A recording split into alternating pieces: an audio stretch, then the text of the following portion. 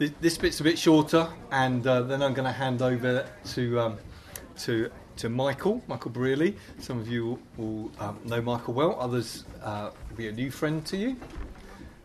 So, good. Or people can join us as they get back from the loo or wherever. So we were looking at Jesus and how John presents Jesus as fully human and fully divine. So just to talk a little bit more about that, Jesus really was human. So like all the gospel writers, John stresses the humanity of Jesus.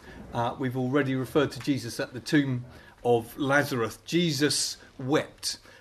Again, if you're a Greek person, your view of God was God being impassive. Although there's the sort of myths of they're very human gods, having babies with all sorts of people and so on. But the God of presented to us in the face of Jesus is very human. Jesus wept. He's also recorded by John as being hungry, thirsty, surprised, angry, grief-stricken, as we've seen. And so Pilate sort of sums up what John describes at Jesus' trial by saying, "Behold the man." And that's the world's view, just a man. So Jesus shows us in being fully human what a human should be. As a man, John also describes Jesus' need to pray to his Father, his dependence on his Father to direct what he said and what he did. You remember Jesus says, I say nothing of myself. I'm only saying what the Father says. He also says the same of, I do nothing of myself. I do what I see the Father doing.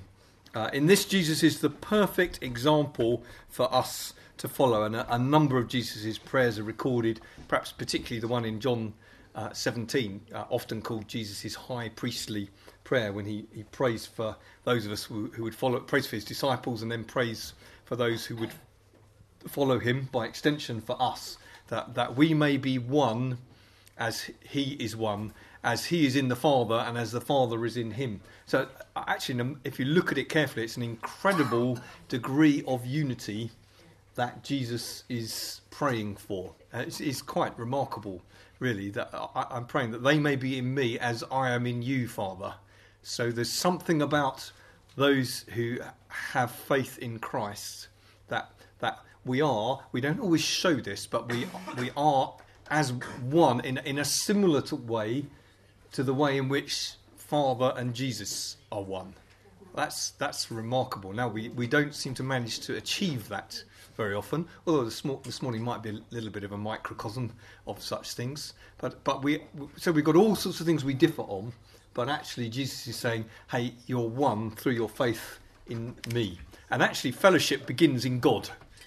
Community begins in God. Unity begins in God. That God says, I've placed you in Christ, and Christ is in the Father.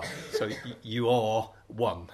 You might not like it. You might disagree with one another, but you're one. Anyway, I'm going off on one there. Sorry. So that's John 17. Jesus particularly records that Jesus genuinely died. Of course, there are groups of people who say Jesus just swooned on the cross and then revived in a cold tomb, and so on. John notes the details of the soldier piercing Jesus' side. He describes the blood and water bleeding from the wound. And John speaks as a direct witness to this.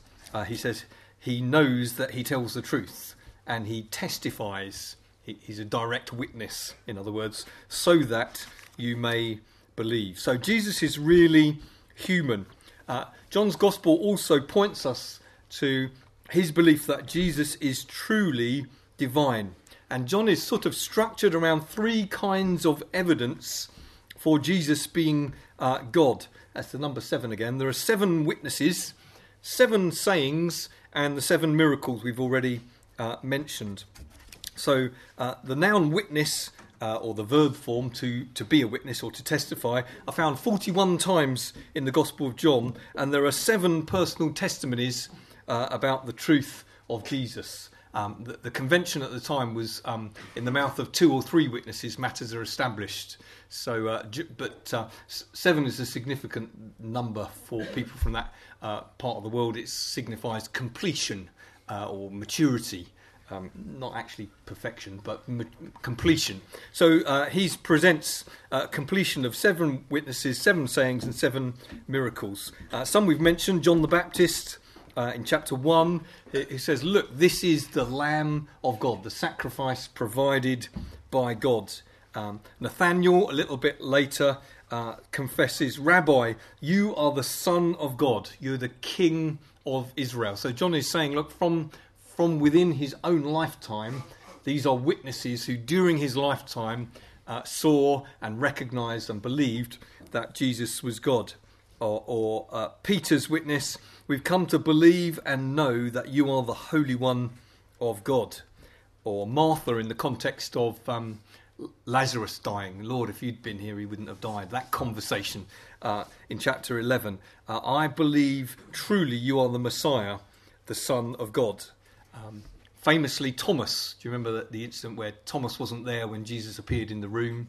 And he's like me. And he's quite a 20th century guy, Thomas, wasn't he? Sort of, unless I can measure it, unless I see it, unless you prove it, I'm not going to believe anything. And then Jesus appears and rather embarrassingly says, "Look, here's my wounds.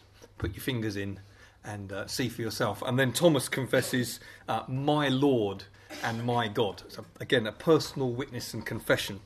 And then John, "These are written that you may believe that Jesus is the Messiah, the Son of God." And perhaps most importantly, Jesus' self-witness, the things he said himself. "Anyone who has seen me has seen the Father." That's quite a thing to say, isn't it? If you've seen me, you've seen God. That's the kind of thing you get locked up for saying. "I am God's Son." Or in his prayer in John 17, "Father, glorify me with the glory I had with you before the world began." That's quite something, isn't it? You're listening into that prayer. "Glorify me with the same glory I enjoyed with you before the world was made." And there are other things we could talk about. "Before Abraham was, I am," and so on. So then there's the 7 sayings. So the 7 witnesses, the 7 sayings. Only John records those self-declarations that Jesus made. And each begins with the Hebrew word Yahweh, meaning "I am," which is the divine name. And John puts these provocative sayings into contexts where Jesus kind of demonstrates the saying's truth. So there's words and actions. So, for example, "I am the bread of heaven," i.e. the heavenly, the living bread that, like the manna given by God, comes in his gospel just after the feeding of the 5,000. And before going on to the Feast of the Tabernacles, part of which was priests presenting what they called the bread of God's presence. So the timing and the way he sets it out, there's the saying, and then there's the context of it. "I am the light of the world" comes just before the chapter where he heals the man that was born blind. So there's the spiritual claim, and then there's the physical thing that happens to provoke people into, well, what am I going to think about this? What am I going to believe about this? "I am the resurrection and the life" comes in the gospel just before he raised Lazarus from the dead. So, words are cheap, they say, but there's this inaction and context that Jesus says these things in. "I'm the door for the sheep." Some people say that's a reference to the tabernacle, beginning of John, that says Jesus tabernacled or pitched his tent for a while amongst us. Which Jewish people would have understood the reference to the tabernacle and the presence of God in the wilderness. Others talk about the ark. So you can make what you want of that, really. But he's saying, "I'm the door for the sheep." Certainly, it was provocative enough for the people listening, because you might think, well, a door is just a door. They understood it sufficiently that they wanted to stone him for saying it. So it meant more than, well, I'm a door. They understood he was making big claims. Other people suggested it's the door of the ark. In other words, you come through me. If you don't come through me, you're in trouble. So either way, they understood he was making big claims. I am the good shepherd. All through the Old Testament, shepherd is certainly used for leaders, but is also used as a name for God. Most famously, Psalm 23, the Lord is my shepherd. So Jesus is saying, I am the good or perfect or ideal shepherd. I am the way, the truth, and the life is an extraordinarily exclusive claim, isn't it? I'm it. If you want to know the way to get through life, it's me. If you want to know what the truth is, I'm the truth. If you want life, I'm where the life is. That's an extraordinary claim. He who has seen me has seen the Father, and I am the true vine. We looked at that already. So life is found in staying connected to Jesus, who's the true vine, who's in effect, the Old Testament, the vine is used of God's people most often. So Jesus is reforming and enlarging God's people and saying the way to be part of this is to be joined to me, to receive life from me. So that's the 7 sayings backing up the 7 witnesses. And then there's the 7 miracles, which I think we've already mentioned. Turning water into wine, an abundance of wine is seen in the Old Testament. I don't know if this is in the notes or not. Isaiah 25 and Amos 9 as a sign of God's promised kingdom was often talked about in terms of a rich harvest and vats overflowing and plentiful wine. So that the miracle, John says, this is the first sign. He doesn't say, wow, what a party they had, although I'm sure they did. He said, this is a sign of what God is doing. There's an abundance of wine. His kingdom is coming. Healing the nobleman's son at a distance, healing by the pool of Bethesda after 38 years, feeding 5,000 people, walking on water, sight for the man born blind, and the raising of Lazarus. So again, another 7 miracles. John really likes 7. Be nice to have a chat to him about it one day. See, what's this? What is all this about 7? He might have a completely different explanation. So John says that these signs point to Jesus' divinity. So he claims divinity. There's a context, and then there's the miracles. There's also, in terms of his divinity, his relationship to the Father. As presented by John, he's very close to the Father. He's sent by the Father. He's one with the Father. He's obedient to the Father. He who has seen me has seen the Father. Much of the argument revolves around opposition to his claim to be God. So he wasn't opposed for healing people. He wasn't opposed for doing nice teaching. He was opposed because he said, I'm God. And that led to his stoning. So 8 verse 58 is another example. Before Abraham was, I am. At this they took up stones as if to stone him. So John's gospel is the most direct about Jesus' claim to be God. And it starts in John chapter 1. The word, the logos, was with God. The word means face to face, and was God. And ends with Thomas's confession, my Lord and my God. So it's the clearest on that kind of level. There's lots of other themes, just checking the time. In the Old Testament, there's the word glory. That appears quite a lot. In the Old Testament, that's a word reserved for God himself, usually used of God's presence coming down or being manifested, God's praise and God's power being shown, God's glory. John, as I mentioned just now, John 1:14 uses the same word for God dwelling amongst us as a man as is used for the tabernacle in the Old Testament, the place where God's glory dwelt in the form of the ark, and occasionally his glory was said to fill the tabernacle and later the temple. So it's, in other words, he's using vocabulary of how God was present in the tabernacle or the temple. He's using that same vocabulary for Jesus.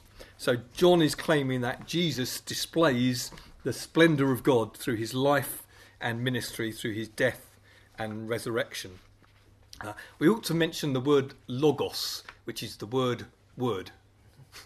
It's difficult to say that. So in the beginning was Word, and the Word was with God, face to face with God, and so on. So Mark begins his gospel when Jesus is about 30 years old. Matthew starts with the miraculous conception, and he goes back as far as he does the genealogy thing, back to Abraham. Luke stresses the humanity of Jesus and goes all the way back and starts with Adam. John goes further back still and says Jesus is the Word. He exists pre-creation as God. Referring, I suppose, if you were Jewish and you heard the word word, you would remember Genesis chapter 1. God speaking, and God all through the scripture is a speaking God. So Jews will be familiar with that. What do you call Jesus pre-creation when he's not been named Jesus? Well, they came up with logos, or the word, and there's a bit of a background to that for those interested. If you're not interested, have a little snooze and get ready for Michael. So Heraclitus lived in Ephesus about 600 years before John, and he was a philosopher, and he looked as philosophers tend to do. You know, what more modern people have looked for a unifying theory of the universe, haven't they? That sounds a bit Dawkins. He was doing the same 600 years before the time of Christ. He was looking for the purpose or the logic of life, whether he was looking at the weather or whether he was looking at biological life. And he used the word logos for the reason why things are as they are, the first cause, the cause of everything. So John knew that word had echoes of meaning for Jewish people, because in the beginning God said, let there be light, and there was light, and so on. They would know those Old Testament scriptures. But he also knew that it had echoes for Greek people as well, and he's in that cross of cultures. So he could use that word, and Jews would remember that history, and Greeks would remember, hey, he's saying Jesus is the ultimate cause, he's the purpose, why everything exists. And then a bit later in time, in Alexandria in Egypt, a chap called Philo was involved in translating the Old Testament into Greek, what's called Septuagint, which is 70 scholars. And Philo was one of them, who's a Jewish scholar. He used the word logos for his Greek translation of the Hebrew Old Testament. And but he insisted that logos shouldn't be an it. It's not an it, it's a person. And so he personalised the word word. Is that making sense? Okay. In other words, he said logos is a he, not an it. Similar to the way the book of Proverbs, if you read Proverbs, the section about wisdom, it says, wisdom's on the street shouting out. He personifies wisdom. So John is combining the Jewish understanding of Genesis and possibly the Greek understanding and saying, hey, the reason behind everything is a person. It's Jesus. And God is speaking into the world he made. If you want to know what the reason, what the cause of everything is, what the purpose of everything is, it's Jesus. So John chapter 1 is a absolutely fascinating scripture. Perhaps we just read it, because that makes a good way of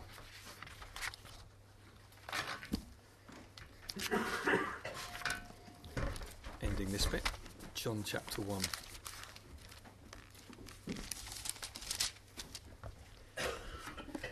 I'm reading from the NIV. You may have a different translation. In the beginning was the Word,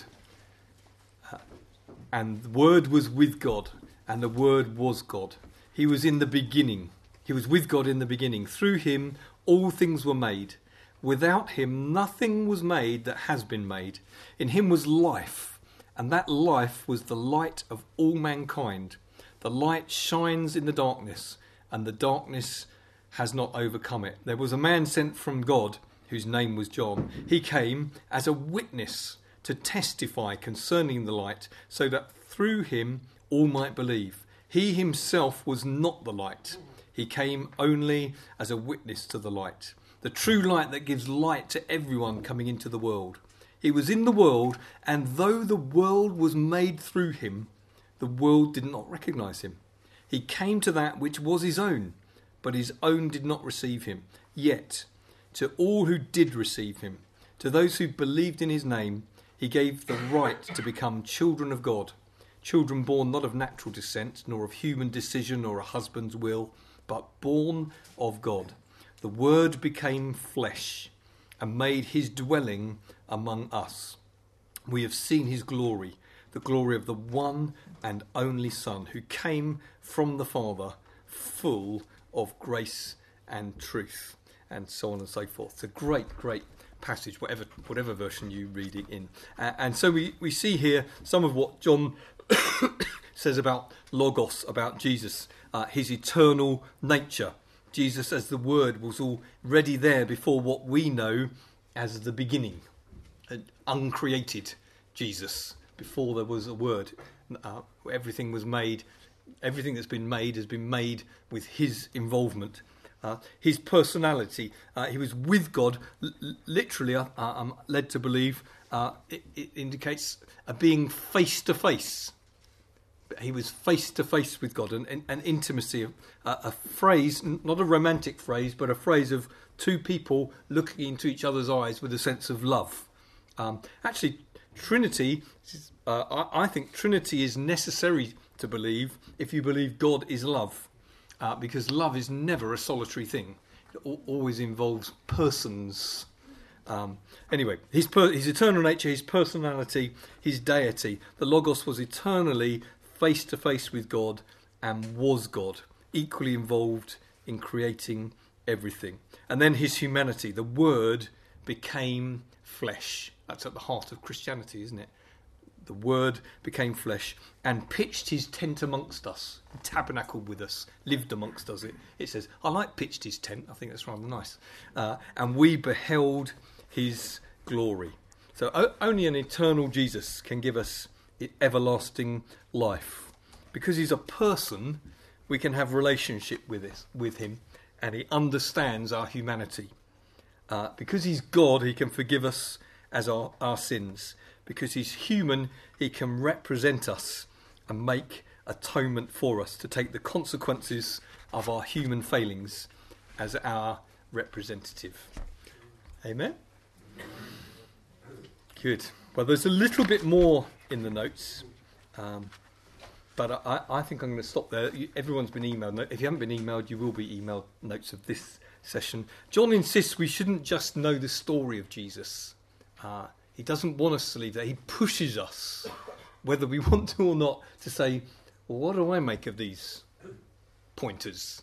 What do I make of these huge claims? What do I make of the fact that they seem to be backed up with actual events? We could talk much more about Jesus and what he says about the Holy Spirit and other things like that.